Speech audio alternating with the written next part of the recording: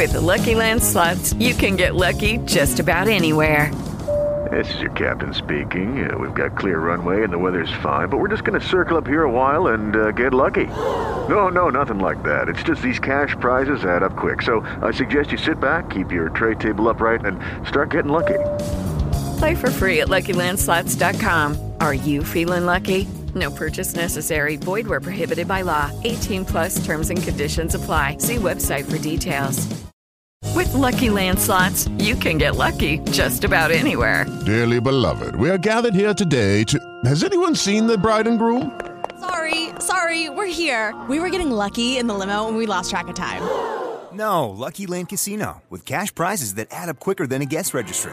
In that case, I pronounce you lucky. Play for free at LuckyLandSlots.com. Daily bonuses are waiting. No purchase necessary. Void where prohibited by law. 18+. Terms and conditions apply. See website for details. Primetime with Sean Mooney is brought to you by Ting Mobile, the best mobile you've never heard of. However, standing by right now is the one and the only Sean Mooney. Who?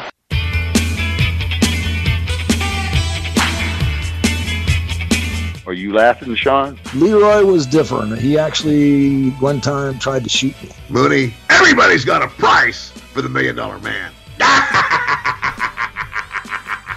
Did you just laugh, Sean? I get off the track here all the time. I think it would take probably $100,000 at least to bring us in for the Hall of Fame. I don't even have a computer at my house.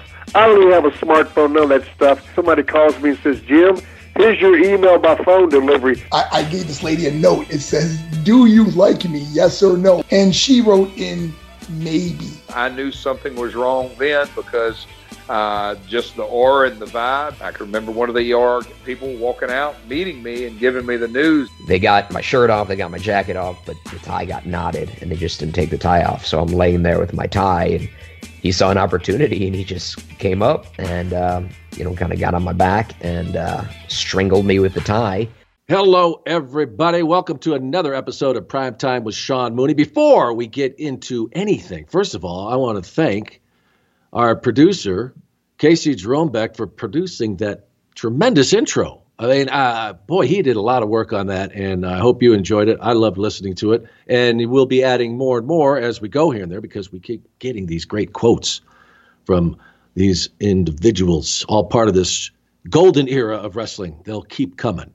Casey, thank you. I love it. Okay, did you enjoy our episode last week? Guess who was here? OMG, and OMG, did I enjoy it. It was awesome. George Gray, back in the day, was really one of the nicest guys to work with. I just remember him, and he never changed. You know, if you listen to the episode, he's like this big kid who was just kind of looking around the whole time going, wow, is this really happening?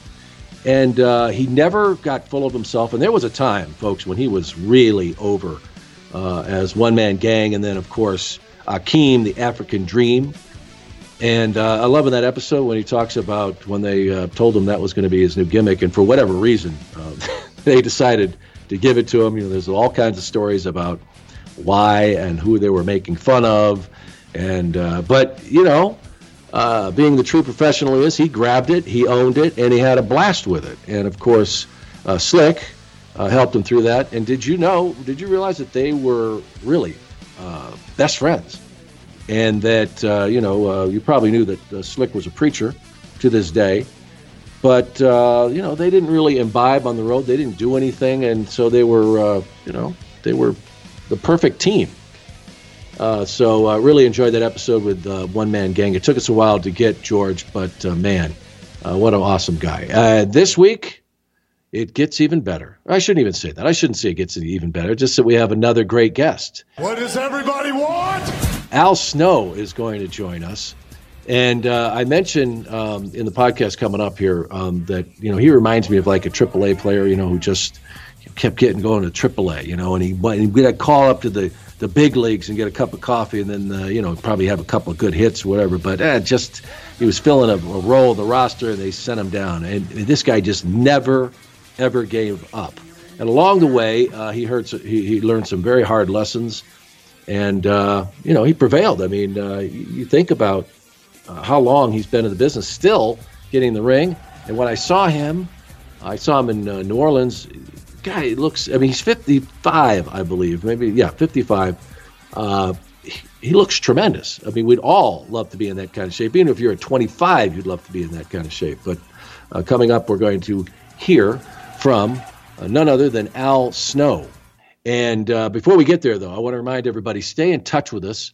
We are still debating over the Patron. I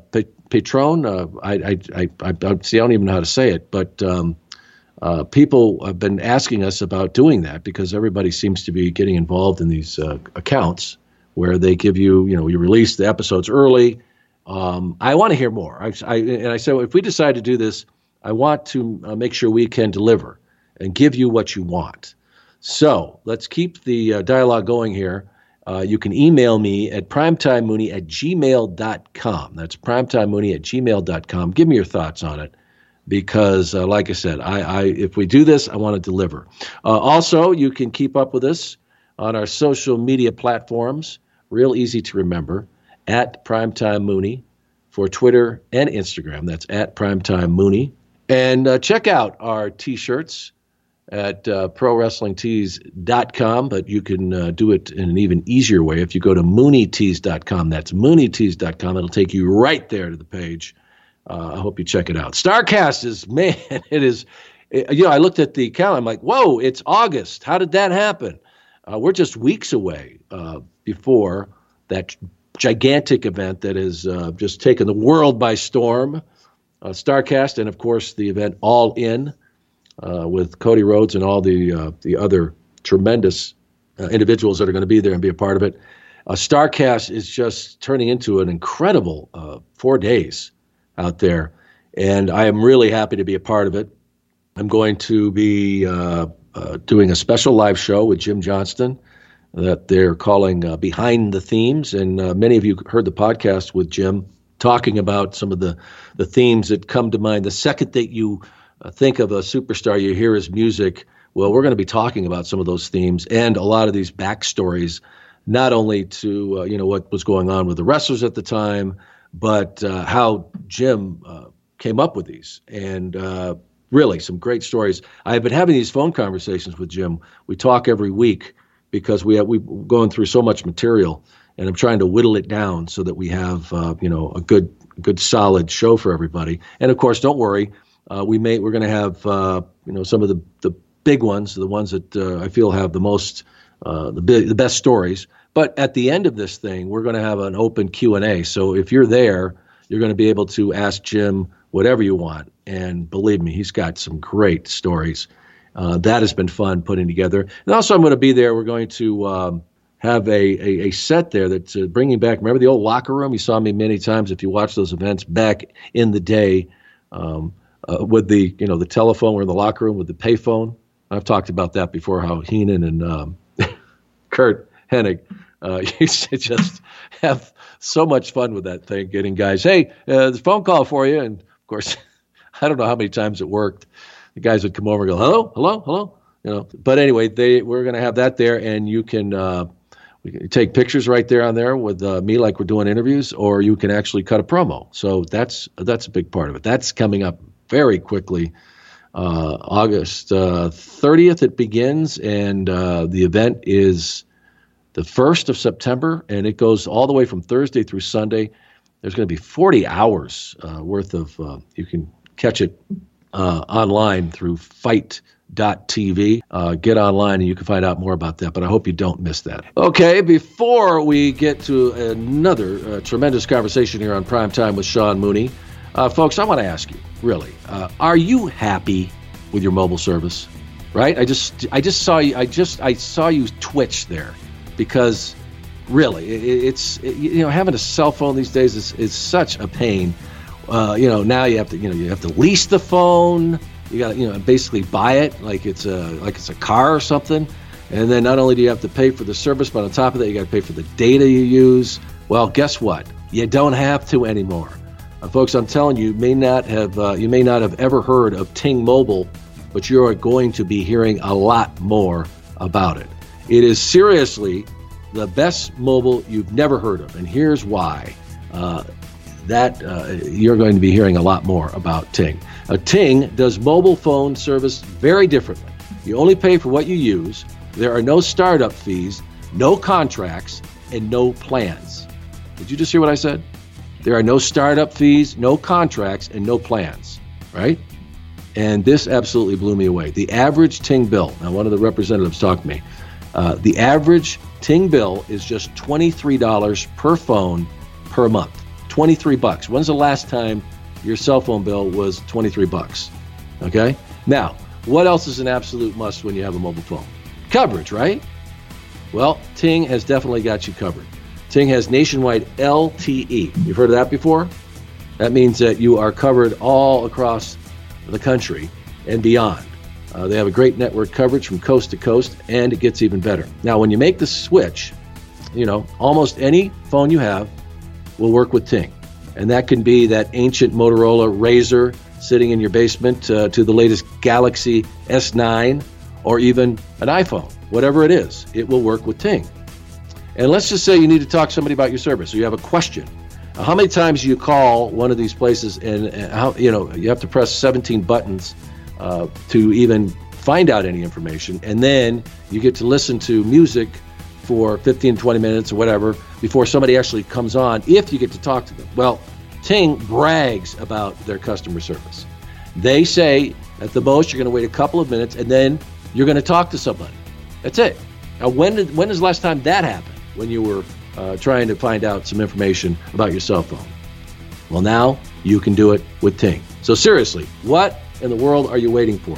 Check out Ting Mobile, and we're going to make it very easy for you. All you have to do is go to primetime.ting.com.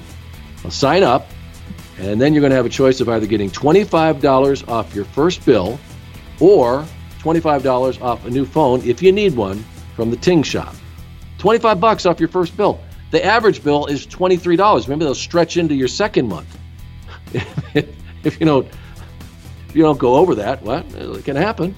So, and if you don't already have a phone, remember, that's all you have to do. You get a $25 off a new phone. So, once again, go to primetime.ting.com. You may be in a contract right now. You may say, I don't know if it... Look, just go check it out. Just do me a favor. Go check it out and find out what Ting is all about. That's primetime.ting.com. Let's get to our main event here today. My conversation with Al Snow. Ding, ding, ding. Hey, folks, my guest today is someone who has had an incredible career, and it's still going. He's got so much happening, but he is definitely an individual who never gave up, despite many years of working in independent organizations, as well as making several appearances in the WWF/WWE before he became a very well-known superstar. He's been a trainer. Al, I have to tell you, I think of you like as a professor of professional wrestling, because you've done and seen it all, and you really have a great take on this business. Al Snow, thank you so much for joining us here on Primetime with Sean Mooney. Well, thank you very much, Sean. I've been looking forward to coming on and doing your podcast, and I was very flattered when you asked me to do it, and I'm excited to be here. Yeah. Well, as I mentioned, you still have so much going on. And, I saw you, like I said, a couple of years ago. I saw you recently. I think I saw you in New Orleans as well. But, man, you look tremendous. I don't want to, gush here. But, when I saw you, I was like, good Lord. You're in your mid-50s. And I don't know, maybe you consider, or do you think that maybe now you're in the best shape you've ever been in? Or because I know you have a whole new approach, and I don't know if this had to do with just realizing a lot of things of how to make your body work, or just finding new methods. But how do you account for it? Well, I think it. One is that I did learn. I finally started to work out, I think, the correct way for me, and then. And then also, there is something to be muscle maturity, as you get older. I think I was pretty much a late bloomer to a degree, and also because of, I just didn't train the correct way. And for my body type, I guess. Now I do a lot more functional type of workouts and do a lot more compound movements, and that really has seemed to make the big difference. So, and I enjoy it more too. It's more of a challenge, and but boy, I tell you, you got to work out 3 times as hard to get half as much accomplished, and when you get older, and takes even longer for you to finally recover. So, yeah, I wish it had figured all this out a while ago, back when I was a lot younger. Yeah, well, I hear you, but it's kind of, it really is. People say like 50s or the new 30. But it is. I think of people. I remember when I was a kid, and I'm almost 60 now, and I remember like thinking of people who are 60, and they looked it. They looked old, and I have always worked out, and I'm really into doing kickboxing now because I love not so much the sparring as much as the cardio and the core workout you get. But it's just amazing to me, though, and I see some people that are in their 50s and they look better than they ever did. Their bodies, and I think that I don't know, maybe it's we've learned better, maybe we eat better than we used to. I can't imagine, like when a lot of these wrestlers, and they put a lot of stuff in their bodies when they were younger, and I can always tell the difference is that their bodies are a wreck, and they don't look good. That wasn't the case with you. Did you experiment early on and say that wasn't what you wanted to do, or even then did you take care of yourself? I never really did a whole lot of much of anything back then. I was pretty boring, I would say, and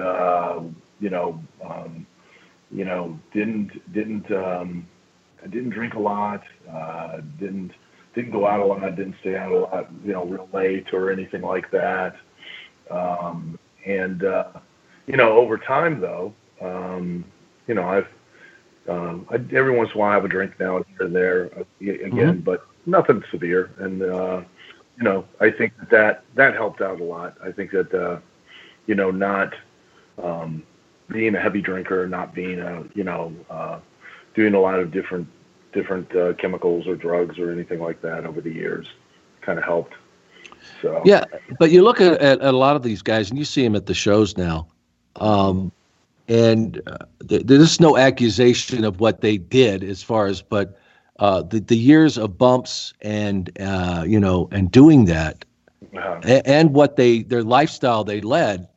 Really, there's a major difference. I'm talking about. You can see people, and you see some of these guys that still look great, and I think that accounts for it. That early on in their lives, they realized, I got to take care of this machine.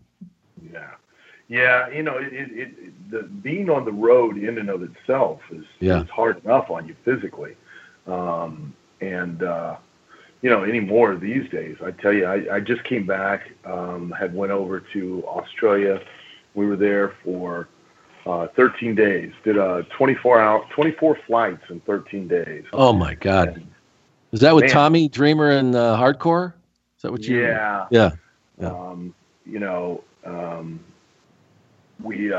We went and did that, and then Mick Foley did his 20 Years of Hell tour, where we did, he did his stories, and I opened up for him when we did almost like at all the stand-up clubs, and sold out throughout Australia, and it was great. And we had a great time and had a lot of fun. But boy, physically, if I can tell, like I'm getting older, and the travel and stuff is really starting to wear on me a lot more than what it would have done, years ago. Yeah, but going on the other side of the world is, no matter what age you are, is really, really tough. Oh yeah, that initial 17-hour flight. Oh God, puts you in the hole right out of the gate. So. Yeah. Well, I was going to bring up Mick later, but since you did mention him, I know that you guys have been very close friends for a long time. Tell me a little bit about that relationship, and how it first, how you first became friends. Well, we'd really only occasionally met on the independents. And where we really met and we started traveling together was in WWE, and we just, we kind of just hit it off. And, of course, everybody knows about, the Mick always taking shots at me and everything like that. But what they don't know is that kind of started as a game, like a verbal boxing match that we'd do amongst, just between the two of us, we'd do in the car, and we'd throw, verbal punches back and forth. And believe me, there have been plenty of times I've gave him the old standing 8, or I've had him on the ropes, or I've out and out knocked him out. So, but we, he of course now takes it out into the public so he can get cheap laughs, because he does the old fake laugh, which gets everybody else to laugh and make a joke that's not that funny seem funny. And I'm like, okay. So, but we're still good friends, and we had a great time over there. We for whatever reason, we just seem to have a chemistry when we're on screen, on TV. We just, play off each other very well. And, I play the foil or the straight man, and he takes advantage of it, and people seem to enjoy it when we work together. You talk about these shows, and a few of the other guys go out and do this. Hacksaw does stand up. He'll take Jake with him here and there, and these are pretty popular. It's another outlet for these guys. I mean, you guys, when you come down to it, you're performers and you're entertainers, and but now you've been involved in these, and people really enjoy these. And are they a wrestling crowd that comes? Maybe a majority of them. But also, do you get other people that just have heard, this guy's famous, they remember, they've seen him? What kind of people show up to these? Well, it's primarily a wrestling crowd, but there are a mix. There are those people that will come out because they might be casual wrestling fans, and they remember seeing you on TV. They remember you being entertaining or whatever, and they want to come out and have a good time.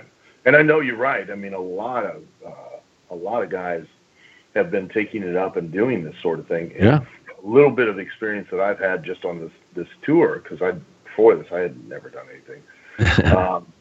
It's very much akin to like what you do in the ring. I mean, you get a sense and a feel for the audience. It's timing and pacing and. And you get that instant feedback from the audience as you're doing it, much like you do in a wrestling match. And it's very enjoyable. I mean, it's one of the few things that I found that's even close to like what we do in the ring, performance-wise.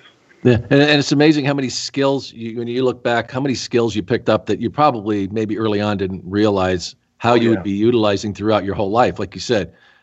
Being able to read a crowd, finding out what works, what doesn't, your timing. That's all part of what you learned in the ring. It's incredible. Yeah, and the ability to, just to tell a story. I mean, not just physically, but also verbally on the microphone and pacing it and telling it in a way that keeps people interested and then builds to a point to where, they enjoy the story and are entertained. And, it's you don't realize it when you're doing it, but I've always said, I mean, I'm so grateful for the wrestling business. I love it. I mean, I've always been in love with the wrestling business. I always will be. I mean, as everybody's so dark and brooding about it and treat it as if it's like a cross to bear. But honest to God, it's been fantastic. And has it all been positive? No, but there's never been a day in 36 years of doing it that I've ever regretted doing it. And I've been so fortunate to get to do and see and go places I never would have had the opportunity to get to meet people. I mean, like yourself, and getting to do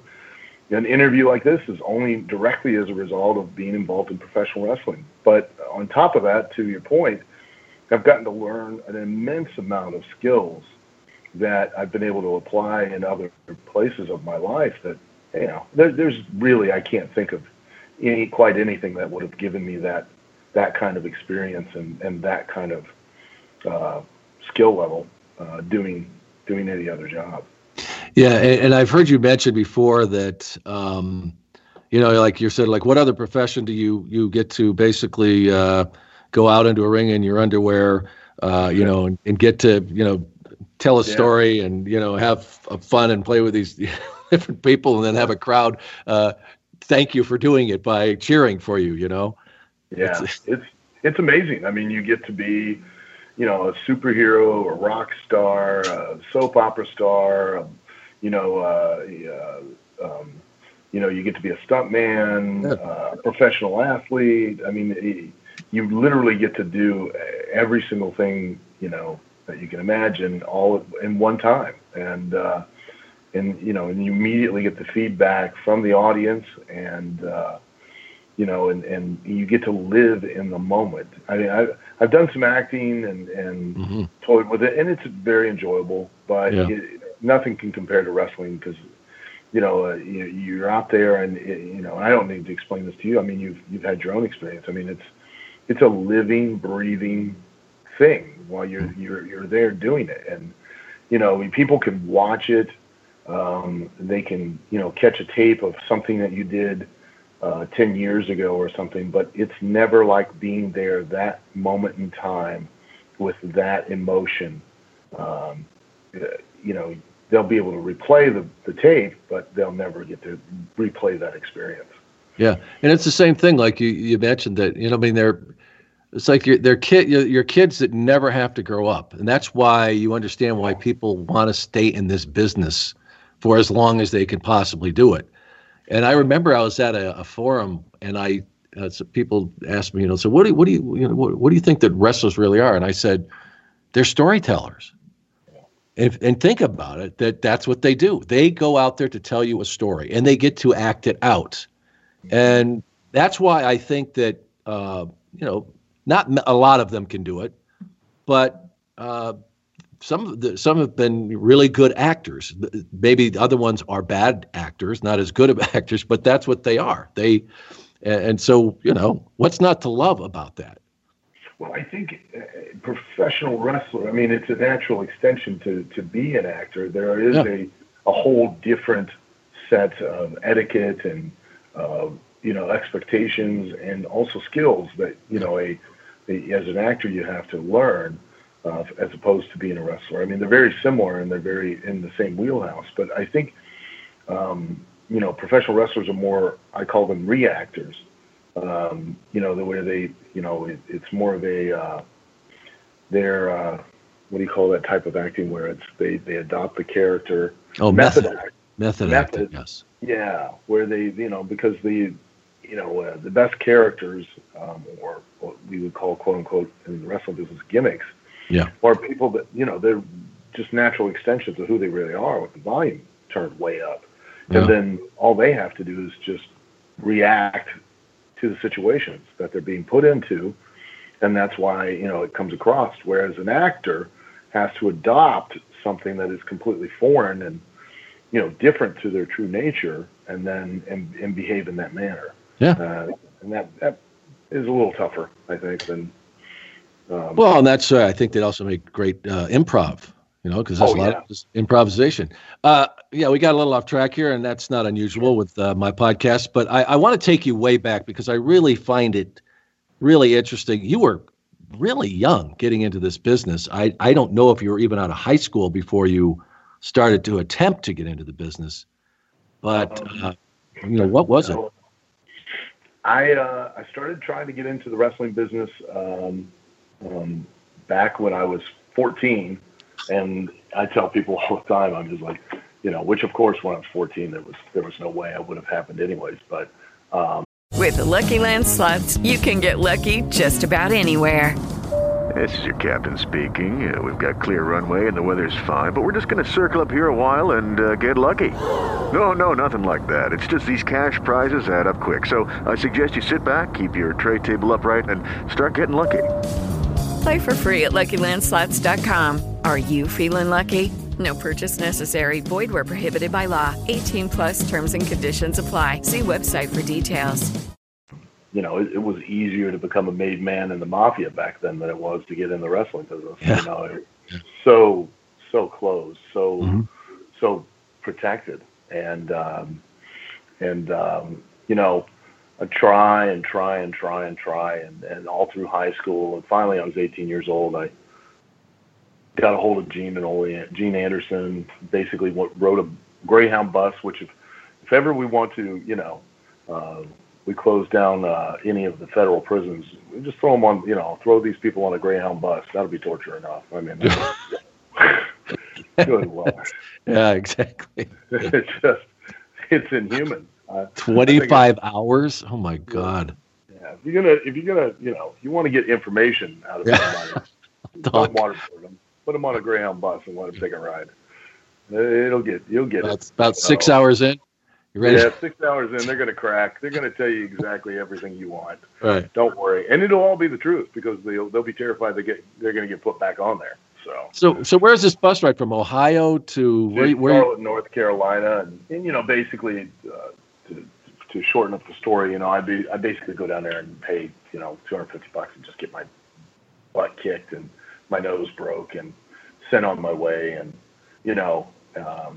and they'd never expect to see me again. And then of course I keep at it and keep after, and finally contact Jim Lancaster, a journeyman wrestler in Ohio that was going into semi-retirement at the time, and convinced him to train me, and that was it. I broke in when I was 18 years old, and had my first match May 22nd of 1982, and I've been doing it ever since. Well, and you kind of pass over that rite of passage early on with Ole and Gene, but you make a good point that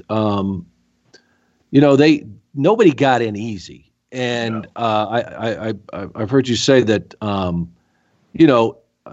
lot of these guys came, they call it stretching, but it's basically just to kick the living shit out of you and then see if you're either going to run off or you're going to stick around. It's a very, very precise process. And, the guys that leave, you don't want them going out because back then it was, people would dare say, oh, it's fake, but these guys would go away saying, well, you can think what the hell you want, but they kicked the crap out of me. So it didn't look too fake to me. And also the guys who stuck around, and I can't remember the number of people that you were involved in that, and I'm putting up the quotes, tryout, how many he started, and I don't know if you were the last man standing or was anybody else, but that was how it was done back then, right? Oh, yeah. There was probably, I'd say, 35 or 40 people that tried out that day. And then as the day wore on, we just kept losing more and more people. Yeah, so we were probably down to about 10 or 12.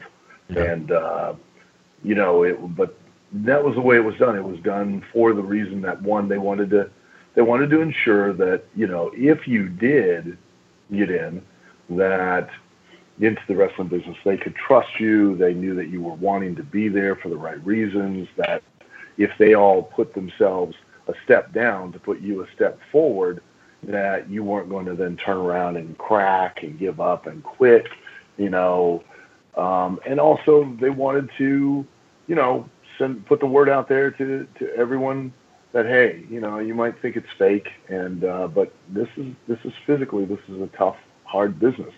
So if you did quit, you'd quit and leave and go tell everybody, good Lord, I don't care what you say. I mean, this is hard. It's these guys wore me out, and that was their way of ensuring that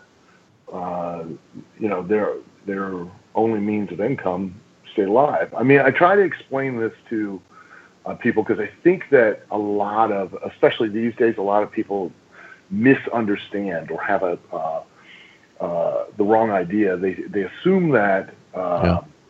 Fans, just general fans of any nature, all just learned in the last 20 years that professional wrestling was predetermined, when nothing could be further from the truth. I mean, that was a pretty much commonly held bit of information. I remember I was 12 years old, and when I informed my family, who None of them are Mensa candidates. God love them. It was like, hey, I want to be a professional wrestler. And every one of them said, why do you want to do that? That's fake. None of them had ever done it. So how did any of them know that it was? And that was, quite honestly, is because just everybody knew. I mean, it was just accepted fact. But the reason there were still it still attracted and drew audiences of thousands of people is because at least while you were there, if nothing else, while you were in the building, you could buy into and believe that you were watching a competitive situation, that the win and the loss had a consequence to it. And the wrestlers themselves never at any given time ceased selling the two most important things, which were who they were or why they did it. And that allowed an audience to at no point in time feel like they had been taken advantage of or swerved or lied to, that they could buy and believe in it and not feel stupid.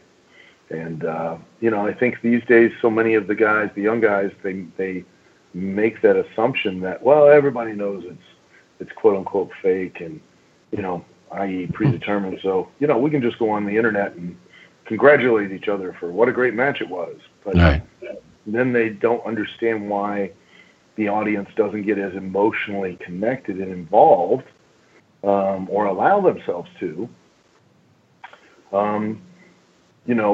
when ultimately, if they did, tomorrow they're going to see where, the guys are shaking hands and congratulating each other for having a great match and had a good time. Yeah. And it's like, well, shoot, no, it's not fun for me anymore. Yeah, when that happened, when the big reveal, and I remember people thinking, well, God, if they admit it, if they say that's the way, it's going to ruin the business. It's going to kill. No, it didn't, because these people they weren't stupid, but like you said, they wanted to go along. When they go in there, you're exactly right. I still do the same thing when I get a chance to go to these events. I totally get into all right, what's going on with this guy, Yeah. And like you said, to cross that line, it's like, you're ruining it for me. Sure, I know, but it's like going to a movie. Don't tell me the end. I want to watch the story develop. And I just remember back then, a lot of people don't realize that one of the whole reasons that they even finally just came out was with the athletic commissions. They were tired of this illusion. And you remember this back then, they'd have the doctor come in and and it was just ridiculous. And the money they spent. And right. So. Yeah, I try to liken it to, which you and I know as kayfabe. Yeah. I try to liken it to, it's no different than if you were, the production company in Hollywood, and they spend millions of dollars for one reason alone, and that is that during the time that you're watching that movie, nothing on that screen happens to where it takes the audience, even for a split second, out of that world that they've created. Yeah. And the adherence to simply always, saying, telling people, always making them believe who you are in the ring and you're the same person outside the ring, and why you do it, that that the win and loss really matters to you because you're a quote unquote, prize fighter, much like a boxer or any other athlete that's in a competitive sport. As long as you adhere to those things, then it always allows the audience to, hey, I really care about what's going to happen next month, and I want to show back up, and hopefully the guy I want to win is going to win, and because it matters. It means something, because if he loses, there's a consequence to it. Yeah. And, I point out, too, I mean, it wasn't just here in the United States. I remember watching Monty Python back in the 70s. I forget what year it was, and they did a skit, where they had two professional wrestlers in the ring, and they were, they were growling and grunting, and they'd lock up. And as soon as they'd lock up, the one of them would say, hello, Sheldon, how are you? And they'd start having a conversation. Right. Yeah. How are the kids? And then they'd grab a headlock and start rah, rah, rah, rah. And then he'd pull, he'd take the guy down, and then it would be, well, everything's lovely. Are you going to come over for dinner? Yes, I'm going to go. And that was back in the 70s. They were making fun of it in Britain. So, it's been a very commonly held notion that professional wrestling has been. Yeah, but everybody wants to go for the ride, and that's something that has never changed with this business. It certainly changed dramatically over the years, but that is something why it remains so popular. When you walked out of that, or you got back on the bus, I guess, to go home, you went the distance. Yes. But did they say, yeah, you can come back, or did you say, like, I don't want anything else to do with these two? No. What was the routine was both Ole and Gene were there.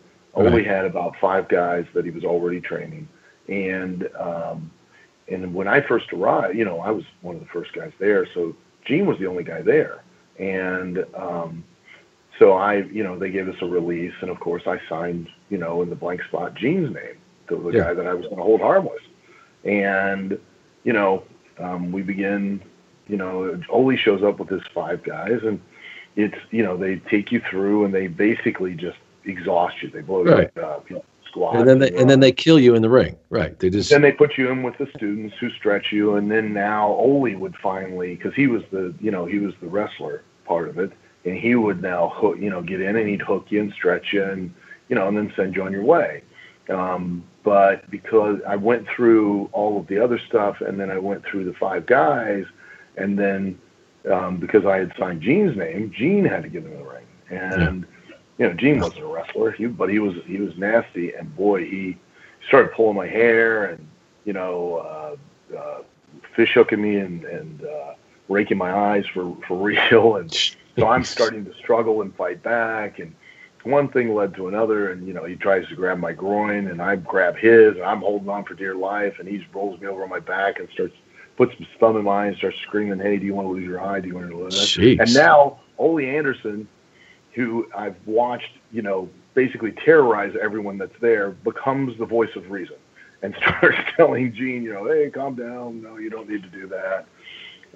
In the meantime, I'd gotten my nose got broken, the tussle, and I found out later when I went back to the hotel room, I had bite marks all over my back. Oh my God. Gene had bit me, and so basically he just, kicked me in the ass and sent me to get out of my ring. And, I went back and cleaned up my face and my nose and came back out, shook his hand, asked him what time the show was that night, came back and watched the show. So.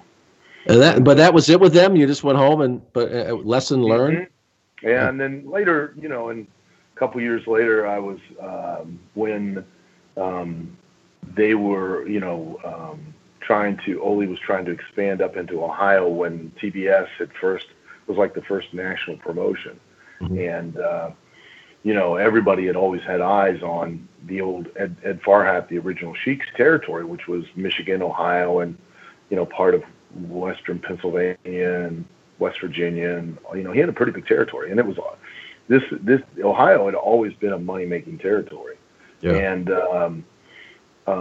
so they, started coming north and up into Ohio running house shows.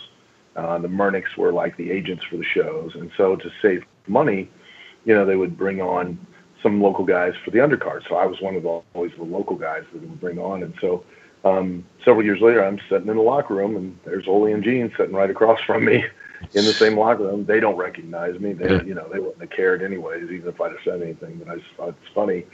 Here I am. I'm in it. I'm still going. So still there.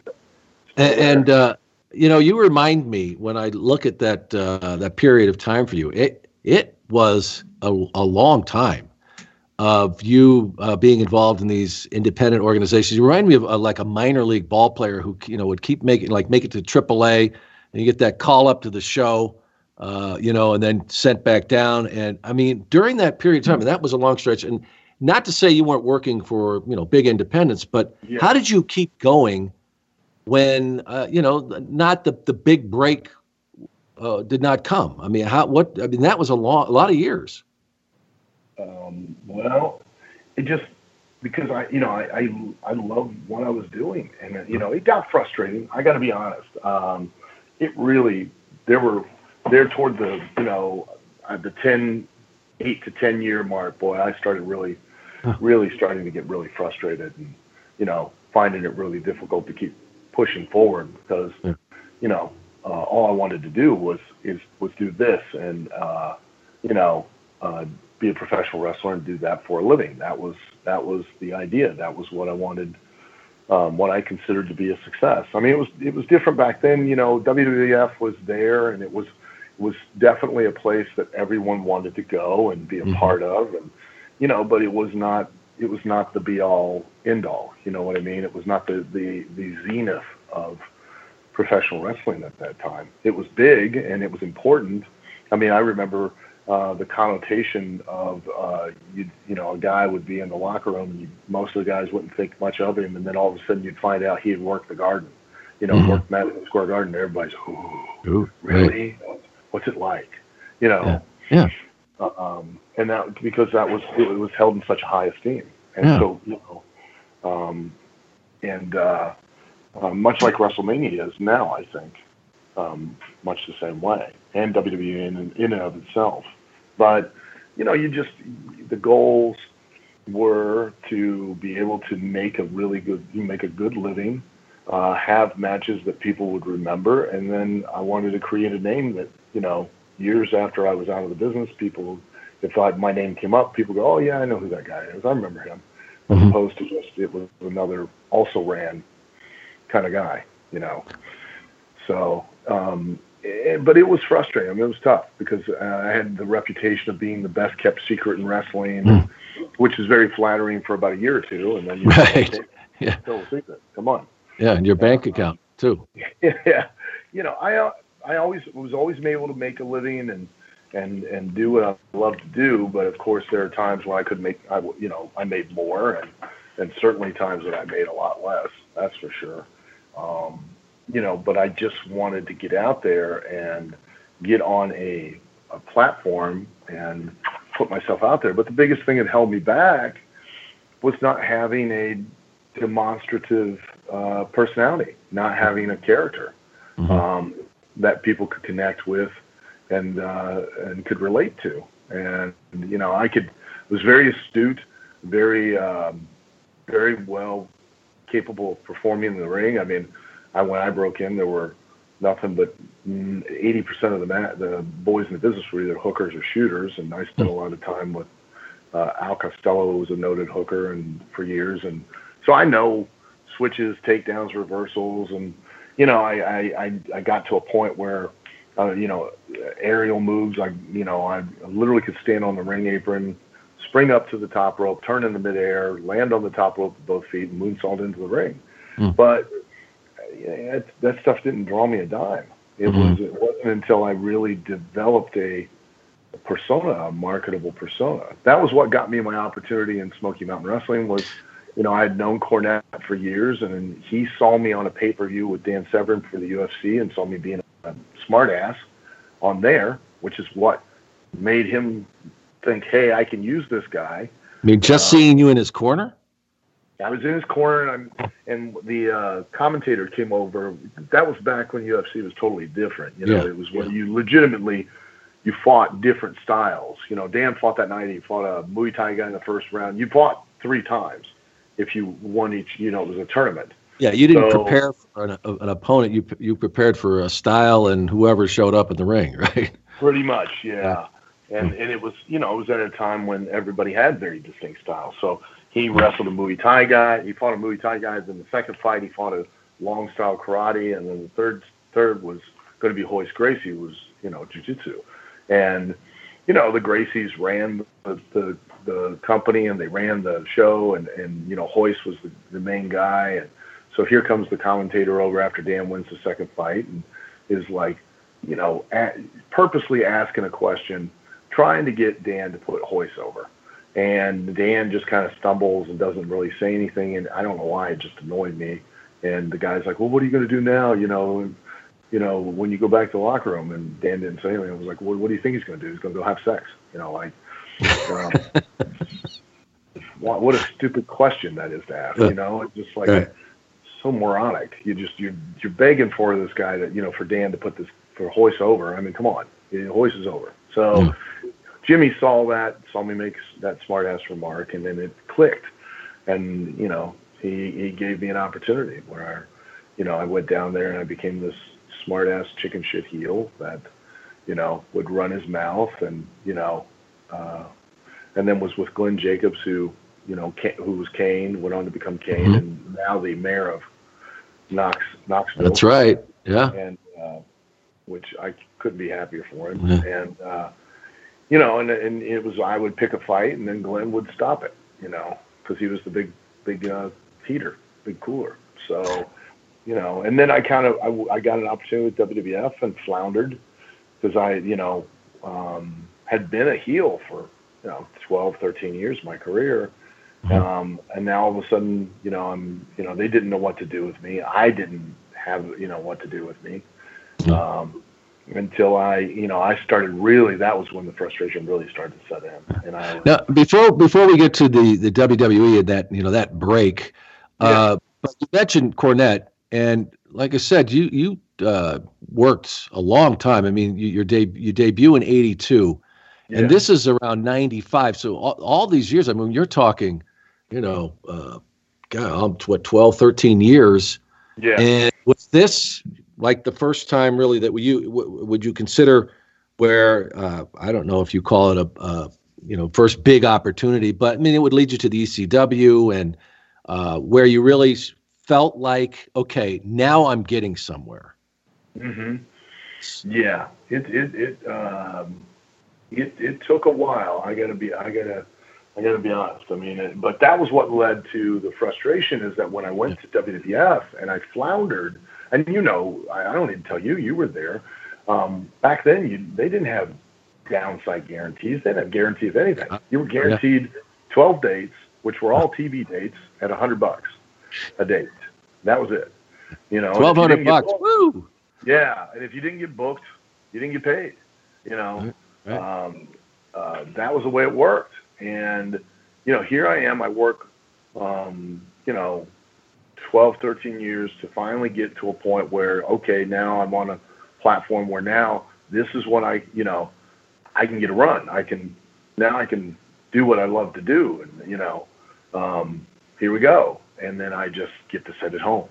And boy, that just started to really just eat at me and frustrate me. And I came from, a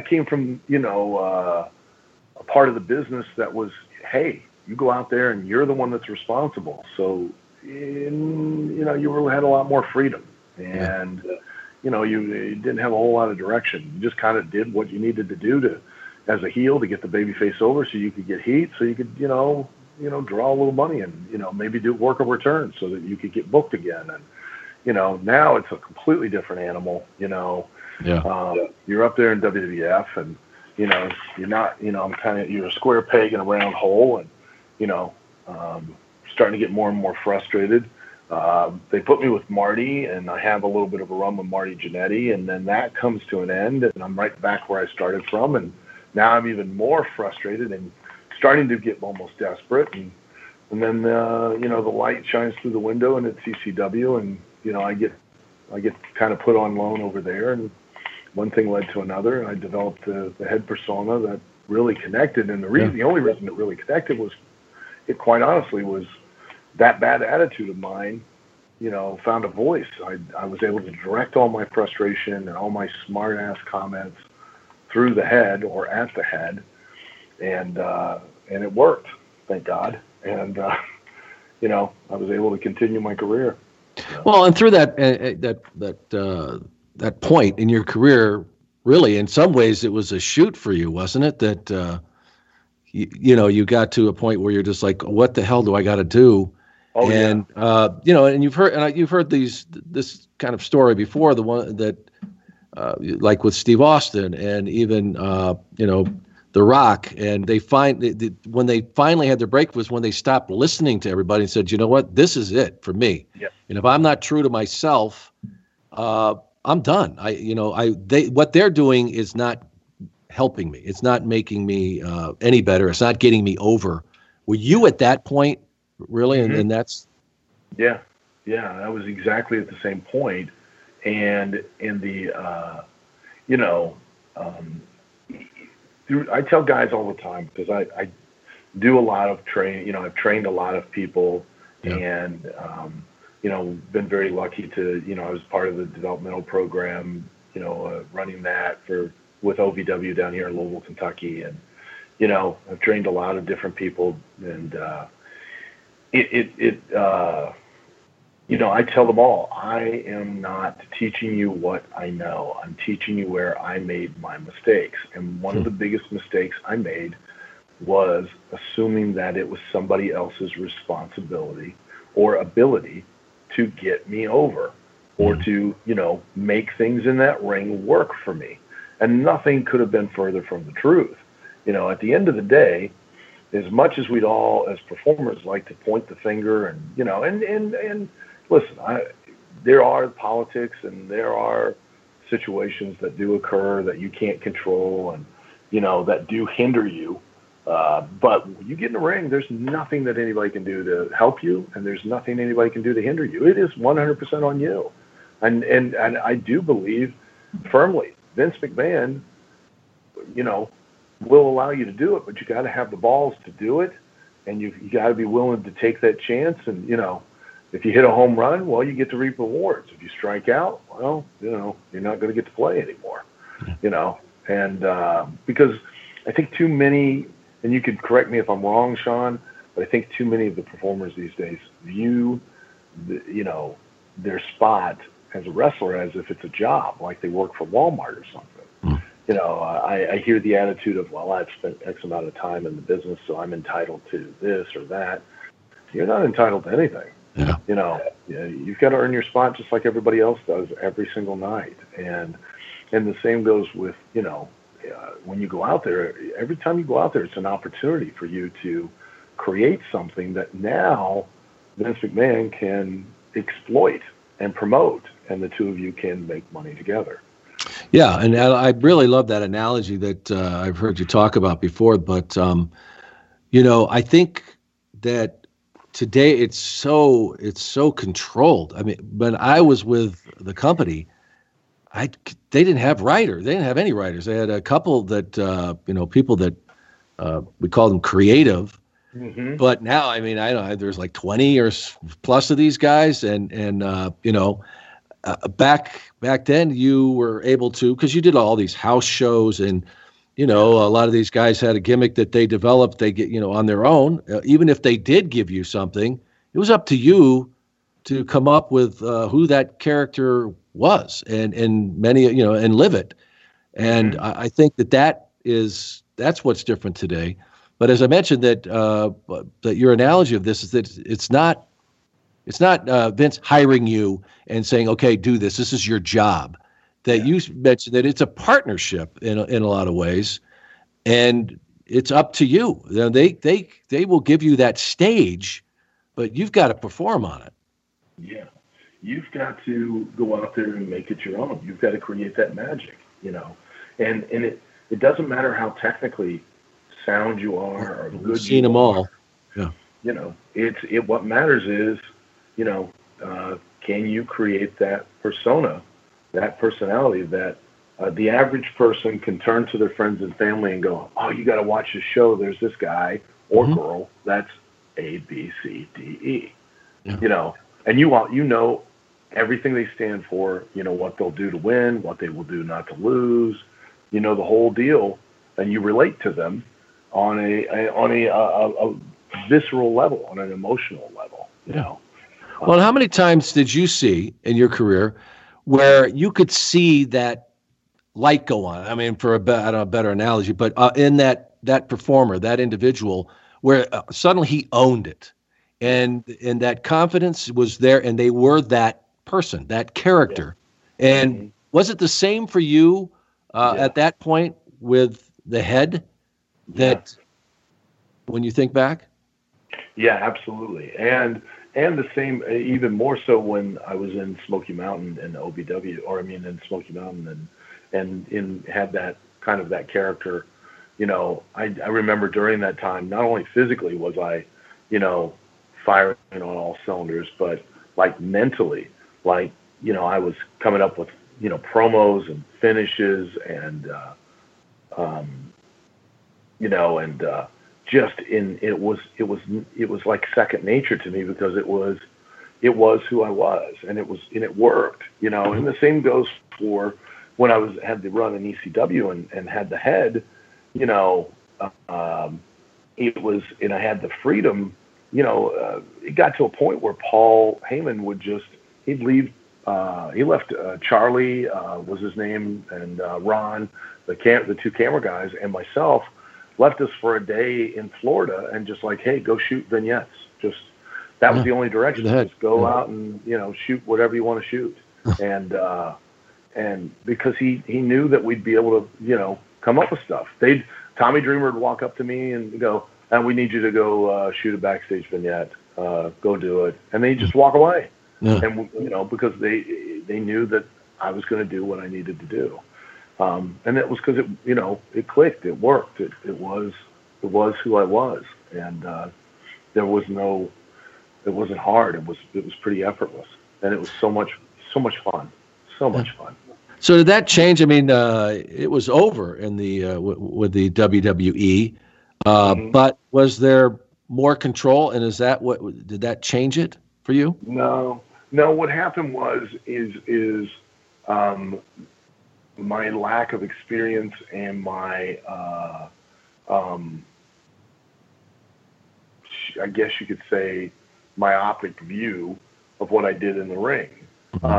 You know, I started to get caught up because wrestlers, I have a tendency to get caught up in what I call the wrestling bubble, and that's the influence, the high influence of their fellow wrestlers, and the very high influence of the vocal minority that are the hardcore wrestling fans, and the importance they place on being a good quote unquote wrestler, as opposed to being a good worker. A good worker draws money. A good worker uses their time in the ring to be an attraction. A good worker understands certain matches do certain business. Not every match needs to be a quote-unquote good match in the terms that wrestling fans use, which is that it has to be fast-paced, exciting, and competitive. Some matches aren't meant to be competitive. Some matches are meant to make you look, you know, like 6 months from now you could be the heavyweight champion, but you need to look like the heavyweight champion now. And that means that match with that guy is not going to be as competitive as it normally would be. You know, a good example of that is, and I made the same mistake, and a lot of guys make those mistakes when they come in. They'd have a dark match, and this is to take nothing away. I want to make this clear from Funaki. Funaki is a very talented individual. It was there for a very lengthy period of time, and is still there again doing commentary for the Japanese commentary, and very, very good hand. But physically, he was a certain size, and the way that they utilized him was at the very bottom of the card. You know, guys would come in, and he would be the guy that they would put in the ring because they knew who he was and how good he was. And if you couldn't have a good match with Funaki, then you must not be that good. But guys would go in and with the idea, and I made the same mistake. Hey, I'm going to go in there and show them what I can do. Well, they already know what you can do. Otherwise, you wouldn't be there. But I want to have the best match on the show. So they go out and try to have the best match on the show, which means they need to have a competitive match with Funaki. Here's the problem. In order to have the competitive match with Funaki, who is, without a question or a doubt, was booked at the bottom of the card, you now need to either take yourself down to his level or elevate him up to yours. So the people in the back are looking to see, do you know how to be a star? Do you know how to get over? Do you know how to be an attraction? Not, do you know how to be a good wrestler? Because they need you to be the attraction, not to be the good wrestler. You know, they can go hand in hand, but really it's more important that you be an attraction. I mean, Jim Hellwig, the Ultimate Warrior, was, you know, he was certainly not Lou Thesz, but he was but he was an incredible attraction. Yeah. You know, he shake that top rope. Correct. Gotcha. And, you know, as long as you keep that understanding, you know, when you go in there, then you are successful. But too many, including myself, went in there and tried to have that great match. Now, you know, I always use the example that if Triple H were to go in there and work with Funaki, it would still be a good match. But you clearly would be able to see that Triple H was here on the ladder at the top and Funaki was at the bottom. Yeah. He'd make it competitive, he'd make it entertaining, but there at no point in time would you ever think that Funaki was now on his level or he was on Funaki's. And that's a skill that if you don't understand it and you don't know how to do it, then you lose or miss opportunities. And that was the situation for me, is that, you know, I ended up missing or losing opportunities because of that kind of mindset and not understanding what it was I was really supposed to be doing out there. I'm not out there just to wrestle. My job is not to wrestle. My job is use wrestling to motivate you to want to leave the comfort and security of your home, drive to a building, pay for parking, pay a ridiculous amount of money to get into that building, to sit in an uncomfortable seat around people you don't want to sit around, to eat food you don't want to eat, to watch me perform in that ring. Yeah. And that's a hard, hard job. It is really tough. Yeah. Well, and you talk about, you know, probably the time you were over the most was the head gimmick. And it seemed to still be very popular in, what was it, 99? Yeah. Do you think the WWE caved to kind of outside pressure? I know that there was people saying it was a, you know, bad message for, you know, for women. And I think Walmart pulled your doll from shelves. Did you think any of that had to do with it? And were you like, wait a minute, this is good? Yeah, they never came to, I think it was a two-pronged thing. One, I think they never came to me and they never spoke to me about it. But I do think that there was a lot of pressure, because I do remember back that there were several times they tried to kill it. They tried to kill the head in different ways, but you couldn't kill it. I mean, it just resurrected. It just, you know, it was like a vampire. And, you know, and from outside influences. And I think, and this was my fault because I never fully explained it. To this day, most people don't know or understand. And is that what is the catchphrase, what does everybody want? What does everybody need? What does everybody love? Everybody always assumed that I was referencing, you know, oral sex. And yeah, it was a double entendre and I got it. But that, quite honestly, was not it at all. The whole idea behind that was that I was actually shooting an angle where I was going to turn heel on the head. If people would pay attention whenever I do the what does everybody want, what does everybody need, I would start to get more angry. Because here's a guy who spent 14, 15, 16 years desperately wanting success, desperately wanting to be, you know, the thing that everybody wants, the thing that everybody needs, and the thing that everybody loves. And what do they still chant for? What do they still cheer for? What do they want, need, and love? Not me. They want, need, and love the head. So at some point, if I were legitimately insane and I thought that this thing had a personality and was real, I would get jealous. And I would, of course, turn on it and I would have a storyline with it, you know. And that was the whole purpose. That was the whole motivation behind that, was not to play off the double entendre, even though it did. Yeah. It was to basically, you know, get angry and upset and feel jilted because they were getting all the attention and I wasn't. Yeah. And I would eventually turn on them and turn on the head. And then, of course, you know, at some point make up and we'd be reunited and everything would be fine. So and I know that, but it makes sense. Exactly. It sounds insane, but when you're insane, it makes perfect sense. Perfect sense. And so instead, they give you a Chihuahua. They tried to kill the head off, gave me a Chihuahua, and then did that whole debacle. So. Yeah, and thank to Bubba's credit, to Big Boss Man, Yeah. The two of you must. I don't know when this all was coming together, but was there more than one Pepper? I mean, you know how they always say in the movies there was more than one Benji, but no. I think you talk about people. Was it at whatever city you went to? Somebody showed up with a Chihuahua that they put a call out for. Yeah. How did it work? Here's what exactly happened, and because I want to make this completely clear, because I don't know how I have been held responsible for this ridiculous thing. Even Boss Man's never been held responsible for it, and he was involved in it too, but just me. When Vince Russo approached me about doing it, okay, and I swear to God, Sean, I cannot emphasize this enough. The first words out of my mouth were, "Okay, that's great," because I would never say no. I was always into, I was always open to doing anything, and especially because my character was insane, I was free to do anything I wanted. I could get away with anything. So I go, "Yeah, sure, that's fine," because he's the Son of Sam movie, and this was the inspiration. I go, "Fantastic." I said, "Here's the deal. You have to have trained animals. You understand? You have to have trained animals. I cannot emphasize that enough." "Oh, yeah. We train animals." "Oh, okay."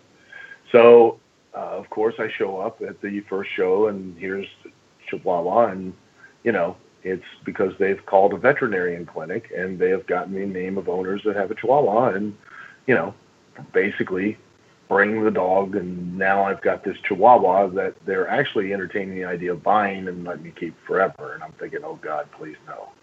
So, they would bring it to TV every week, and it was the same dog, but it was never a trained animal. Yeah, right. So, of course, this makes me panic.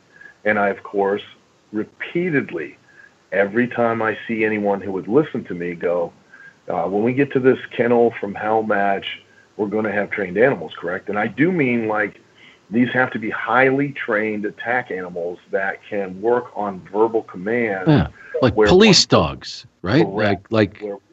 And they're all from the same kennel. And, and the trainer is standing outside the kid. This is what I'm envisioning. Oh, yeah. We're going to have snarling attack dogs. Right. Exactly. Yeah. And now, keep in mind, you've built the entire crux of the storyline around these dogs, around these animals, which, hey, let's face it, anybody in entertainment or even porn know that you can't work with children or animals. So, So W.C. Fields. W.C. Fields. I think he coined that, yeah. Yep. And, but what are we going to do? We're going to have a live event, and we're going to have multiple animals, and they're the crux of the story. We've told months of a story about and building up to the involvement of these animals. And then the day of the event, we just call a veterinarian clinic and get a list of owners who all have Rottweilers, and we just have them show up. And one of them had some obedience training. That's it. Yeah, I know that was a disaster as far as what they were doing at ringside. Anything but urinating, defecating, fornicating to the point where we had, two owners had to exchange phone numbers for puppy rides. I mean, it was ridiculous. So now you've got the entire story built around a gimmick that you can't utilize. You can't even show them on TV because they're so busy humping each other that you can't even show them on TV. Well, and you wanted to train Pepper too. I mean, what would have been what would you have wanted this Chihuahua to be able to do is if it was trained the way you wanted it to be? Just because you could have interacted with it. You could, instead of the dog just running around and just ignoring you, if you trying to act like you're, the dog would have paid attention, would have the dog loved you, would have, done some kind of interaction or, some kind of tricks or something. Give me a paw, something where it looked like we were actually connected, and there might have even been a hint, but it was a good indication to me. I'm like, hey, we need trained animals. Yeah, sure. Here's a Chihuahua that we just found from a veterinarian clinic. Yeah. And now I'm in a panic. We need trained animals for the match. Oh, yeah, sure. And then, of course, I get to Charlotte, and it's, we just contacted the veterinarian clinic again. And that was it. I'm like, oh my God, please kill me. Yeah.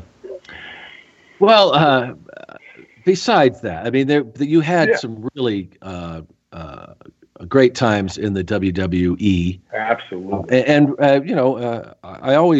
I had a conversation with Raven, in which he's been like, he says like took 10 years of therapy for him to finally come to terms that, hey, you know what, I had a pretty good career.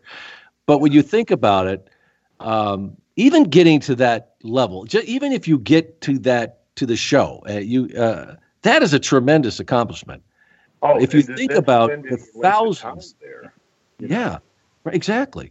And I think that because this business is so tough, and like I've said before, you don't need it's not thick skin. It's you got to have Kevlar to survive. And I don't know. I hope that you've been able to look at it that way and understand that what you did with as far as your wrestling career went is unbelievable. What to get to the level, and I hope that you were able to appreciate it at times, because we all, are like that. But have you been able to do that? Oh yeah, I mean, especially with time and perspective, and and of course, because it's so competitive, as so many try to belittle or downplay what you've accomplished, because in that way they feel like theirs are more or bigger. So sometimes you start to kind of buy into and believe in it yourself. But I'm very proud of it. I could not be more thankful for the time that I spent in WWE and the opportunities that were given to me and the career that I've had because of it, both during and after. And I continue to have opportunities and experiences all based off of that time that I spent in WWE. And, I'm very proud of what I did. And, I made a lot of mistakes and I missed or did not take advantage fully of a lot of opportunities. That's for sure. And I certainly would have accomplished far more and went further if I had not made those mistakes or been properly able to take advantage of those opportunities. But, I'm very proud of what I did and the run that I had and the length of time that I spent, there. That in itself, it's one thing for you to get there. It's another to be able to survive once you're there. Yeah. And for any length of time. And that's that. And I don't need to tell you that in and of itself is a major accomplishment. It is so ultra competitive, and the very people that you have a camaraderie with, of course, are, doing everything they can to compete with you. And if you get 30 seconds of television time, they're always trying to figure out some angle, some way to take that 30 seconds away from you next week so that they have it. And, and you're constantly 24 hours a day, 7 days a week playing chess and poker with the very people that you're, working with and the people that you work for. So that, and as you go up the ladder, and the more you have, now the more you have to lose, and the more you have to lose, the more the pressure and the stress, and you're only as good as the last time you performed. Doesn't matter how many years you performed or how great you performed, but all it takes is for you to one time get up to bat, and, have a strikeout, and the next thing you don't get the opportunity at bat anymore. Yeah, and I don't know if anybody's ever done studies. They do it with the NFL, and they say the life expectancy of an average player is 4 to 5 years or whatever. I'm sure it would be similar in a lot of ways if they really broke it down. So you think of how long you've been doing this, and then of course what you've done with TNA, and then Impact Wrestling, and you're still getting in the ring. I mean, do you still feel when you go in there you're able to deliver as much as you were able to when you were a younger man, or is it different now? I mean, what is that experience like for you? I think I can do just as well physically, and thankfully, because of a lot of the training that I still do. Yeah. I don't do a lot of the same things that I used to do, and to be quite honest, it's because people don't pay to see that. They don't. I could still do a lot of the more athletic stuff, but people don't pay to see me do the athletic stuff. They pay to see me act crazy, run around with a plastic head, talk to it, and hit somebody with it. That's quite honestly, that's it. And I try to explain that to a lot of people who, have the misnomer of believing that Hulk Hogan didn't know how to wrestle, and it's like, you don't understand. He was broke into a business at a time when, the guy that trained you was held personally responsible for you, and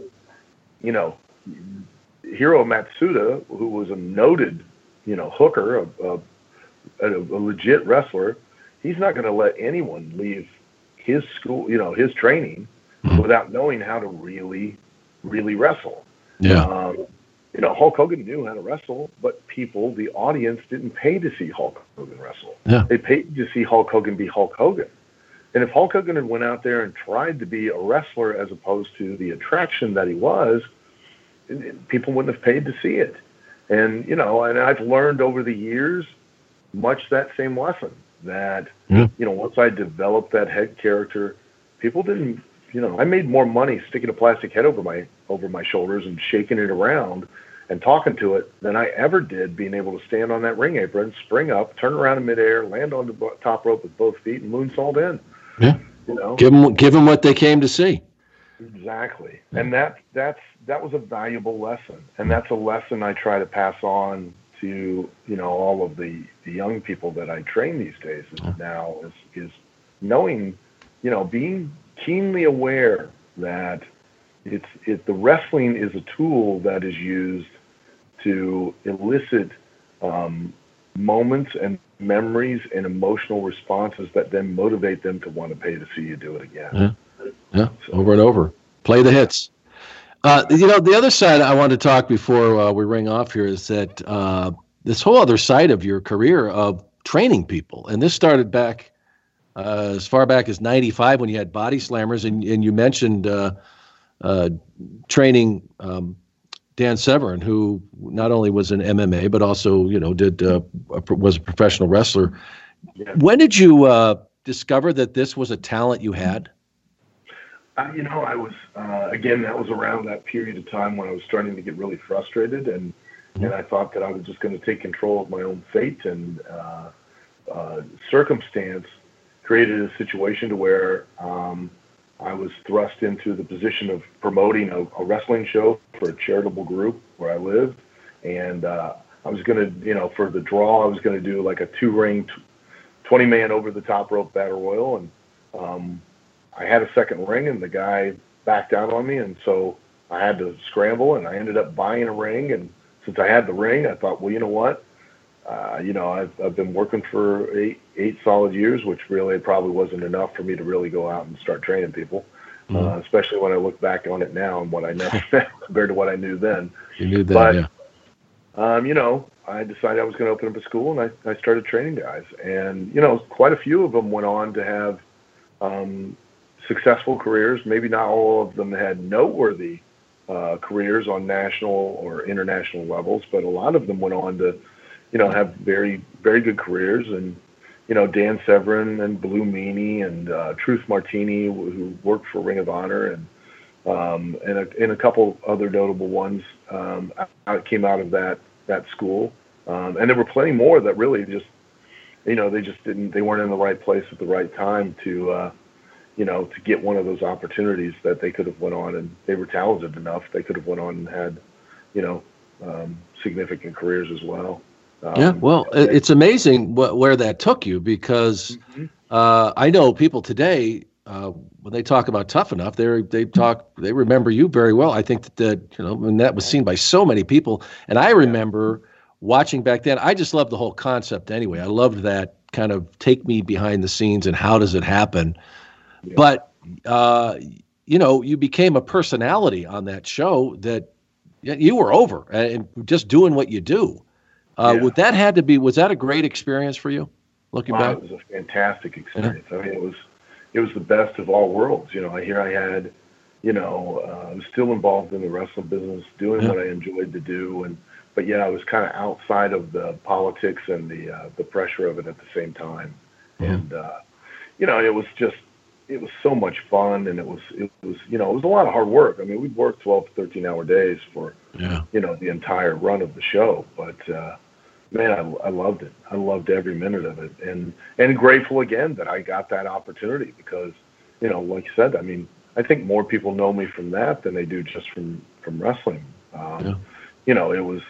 It was on MTV. It was, replayed numerous times, and, it was on a mainstream television network, exposed to a mainstream television audience all over the world.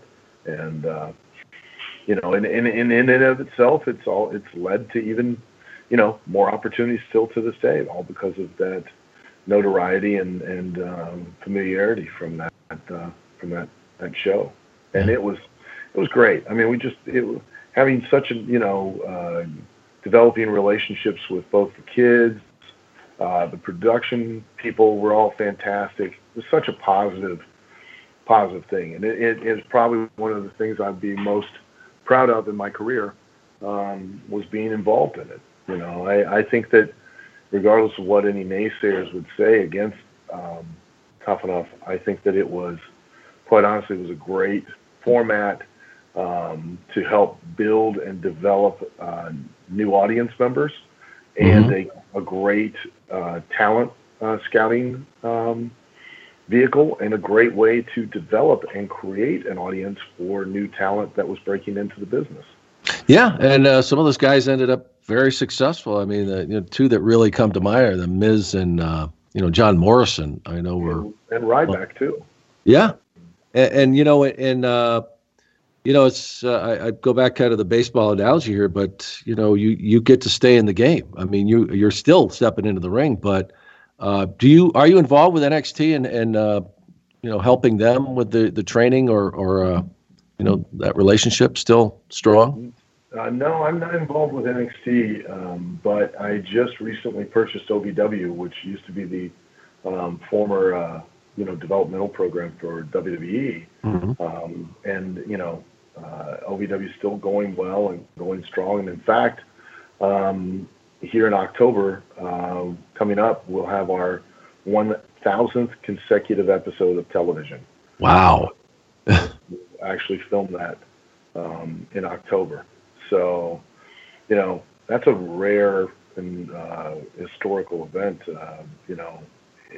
whether it's wrestling or not. There just aren't that many, television shows of any sort that can claim that they've had 1,000 consecutive episodes. Wow. So I'm really excited about that. I just took over June 1st, and I'm restructuring the school. I'm starting to rebuild it back up, starting to, get the live event schedule back to where I want it to be. When I was here with WWE, we that last year prior to their consolidating all of the developmental systems into Florida, we ran 186 events. 52 of those were TV, but 134 of those were live events in all around Kentucky and Ohio. With an average attendance of about 400 people.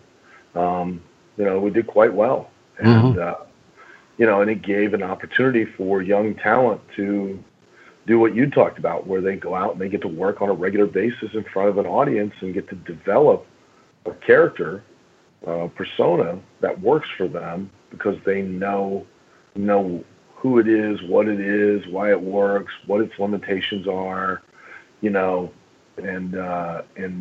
then they were able to polish that up so that they have an opportunity on the big stage of WWE. By the time they go up there, then they were prepared to be an actual attraction as opposed to being just another face in the crowd that was a really good wrestler. Yeah, and there's so many things you have to be able to do now. As you mentioned, it's not you've seen thousands probably of guys who have a great look or perform well in the ring, but if they can't know where the cameras are and know how to do a promo, they ain't going too far.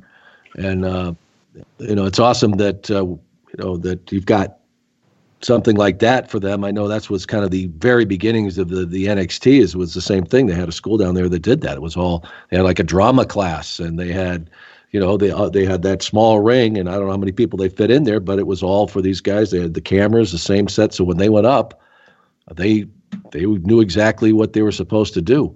And with that in mind, Al, are you optimistic seeing what's going on now with a lot of these independents? You see, New Japan and even MLW has got these shows going now, and of course All In that's coming up in September. We've seen these groups that have been around for a while, but now it seems like they're really starting to get a lot of attention, and the caliber of talent is really high. Are you optimistic about what's happening on that side of it? And I have to imagine that's got to be good for everybody. Well, absolutely. Professional wrestling has always kind of historically followed this, route, and that is that, there was a point in time back in the day that, wrestling was, and I'm talking like back in the 30s and 40s where it kind of went semi-national, was very big. Then it went back to a territorial type of situation. Then it went back national again when the advent of television, and then it went back to territorial, and then, once again it went national once more back in, the mid 80s.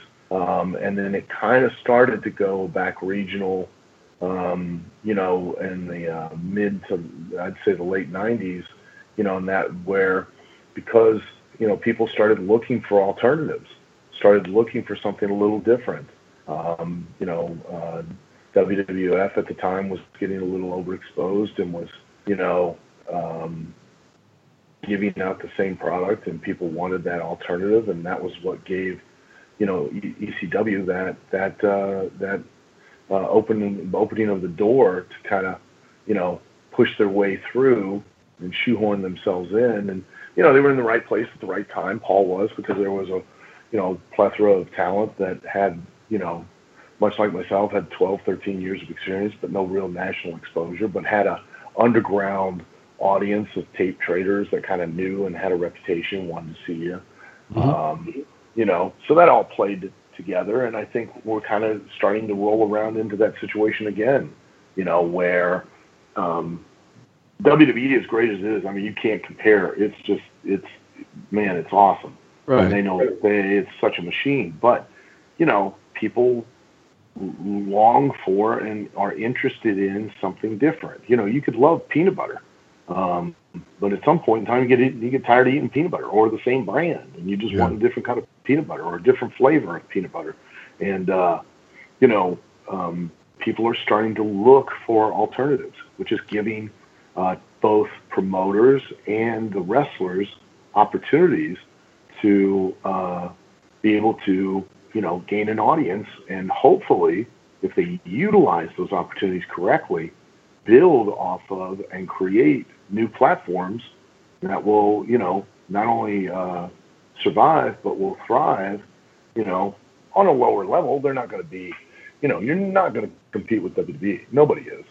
But there's no reason, just like in any other market, you've got Walmart, and then you've got, a couple steps down, you got Target that's got their own, share of the market, and then steps down you got another different chain or outlet, and then a couple more steps down you got a different one, and so you work your way all the way down to the mom and pops that they don't have as big a market share. They certainly don't make as much of a profit, but they're able to survive and offer an alternative that maybe you might be able to go and find some merchandise there that you wouldn't be able to find at Walmart or some other major chain. And I think professional wrestling can be the same thing. Yeah, and many of these, they, like you said, they're offering something different. So do you think that will impact the WWE's product? Like you mentioned, there really isn't going to be anyone who's really going to challenge them anytime soon to where we've got Monday Night Wars or something again. But do you think it will have an impact to improve the product all the way around? Because you can, New Japan is different than what you're seeing with, these other outfits, and that, will it make it better? I certainly think it's going to help it evolve. I think it's going to help it to, grow. That's what started the whole Attitude Era, was the influence of ECW and the audience it was garnering and motivated and inspired, WWE hardcore. to change. change their product. You know. So I think very well. It's more than likely that's what's going to happen. You're going to see these smaller companies and and outside influences like New Japan are going to start to garner a bit of an audience, and WWE being what WWE is, they're going to take it and they're going to use it and make it better, and of course, try to pull some of that audience and that market share back to them. Well, Al, I think it is definitely changing. I think it's really fun to watch, and I have a feeling you're going to be a part of it. I'm really anxious to see what you do with this new adventure, and still doing everything else you're doing. You're getting on planes with Tommy Dreamer and Mick, and I'd love to catch one of your shows. I hope you guys come to Arizona sometime soon. Oh, I'd love to. It'd be a lot of fun. I had such a good time. It was. It was a brand new. I told him, I said, at 55, I'm a virgin all over again. So, I've awesome. always, I never had the cherry, but I've always had the box that it came in. So, hey, how could people get in touch with you to find out about what you're up to? They can follow me on social media on all platforms at The Real Al Snow. The reason that I'm The Real Al Snow is because, yes, there were some imposters who I would message and kindly inform. I don't mind you doing it, but if I were you, I'd aim the bar higher. I mean, if I'm going to fake being a celebrity, I'm going to be like George Clooney, or, Brad Pitt. Yeah. I'm going to be somebody cool. I'm not going to be Al Snow. But hey, I mean, I'm flattered you want to, but I'm just saying, next time, step it up. Do yourself a favor. Well, thank you so much for taking the time. It's been it's been a while getting this together, but I'm glad we got to have this conversation. Me too. I really appreciate you having me on, and thank you very much. And I'd encourage everybody, to check out OVW, Ohio Valley Wrestling. We do a weekly television show. We put it up on YouTube, and we got our 1,000th episode coming up here in October 10th, I believe. We're going to have a huge event, and check it out. Fantastic. All right, Al, take care, man. It's great talking to you. Thank you very much, Sean. I really enjoyed that conversation with Al Snow because, he's like a utility man. He wore so many hats. Early on in his life, he realized in his career that you've got to be able to do a lot of different things. And not only did he work at his craft at being in the ring, but also he became a trainer and trained people to perform in MMA and also in the ring in professional wrestling. He learned so much along the way, and now he's a businessman. He still gets in the ring, still travels, and actually has been doing shows with Mick Foley. So. Man, he just does it all. And what I really also love about Al is, you sit and talk to him, and he went to the college of professional wrestling just by living it, and he's got such a great take on the business, and even today what's going on. So Al Snow, man, I want to thank you for coming on, and as you mentioned, you can get in touch with him through all of his social platforms. The Real Al Snow, and we had The Real Al Snow with us today. Once again, I want to remind everybody, we've been talking about this Patreon, as my producer corrected me. I know Bruce and Conrad have kind of toyed with it too. They call it Patron, and I guess you take that with a shot and a slice of lime. But really, I want to hear from you guys this week. Send me emails on it. I'm going to kind of figure out if this is doable or not. And I want to hear from you to get your take for the last time here. It's the last time I'll ask. But email me at primetimemooney@gmail.com. Of course, keep up with us once again with our other social platforms. The YouTube channel is still going strong. Keep putting more content up there, old episodes and stuff that you haven't had a chance to hear before. And also our Facebook page, Primetime with Sean Mooney, and Instagram and Twitter at Primetime Mooney. That's at Primetime Mooney. Okay? And, of course, I want to thank our sponsor this week, Ting Mobile. Now, Ting does mobile phone very differently. You only pay for what you use. There are no startup fees, no contracts, no plans. That's right. That's what I said. No startup fees, no contracts, no plans. And the average Ting bill is just $23 per phone. Can you believe it? Check it out. All you have to do is go to primetime.ting.com. That's primetime.ting.com. Ting Mobile, the best mobile you've never heard of, but you will. All right, folks, that's going to do it for this week on PTSM. And, of course, we'll have another great conversation next week. In the meantime, I'm Sean Mooney, and I'm out.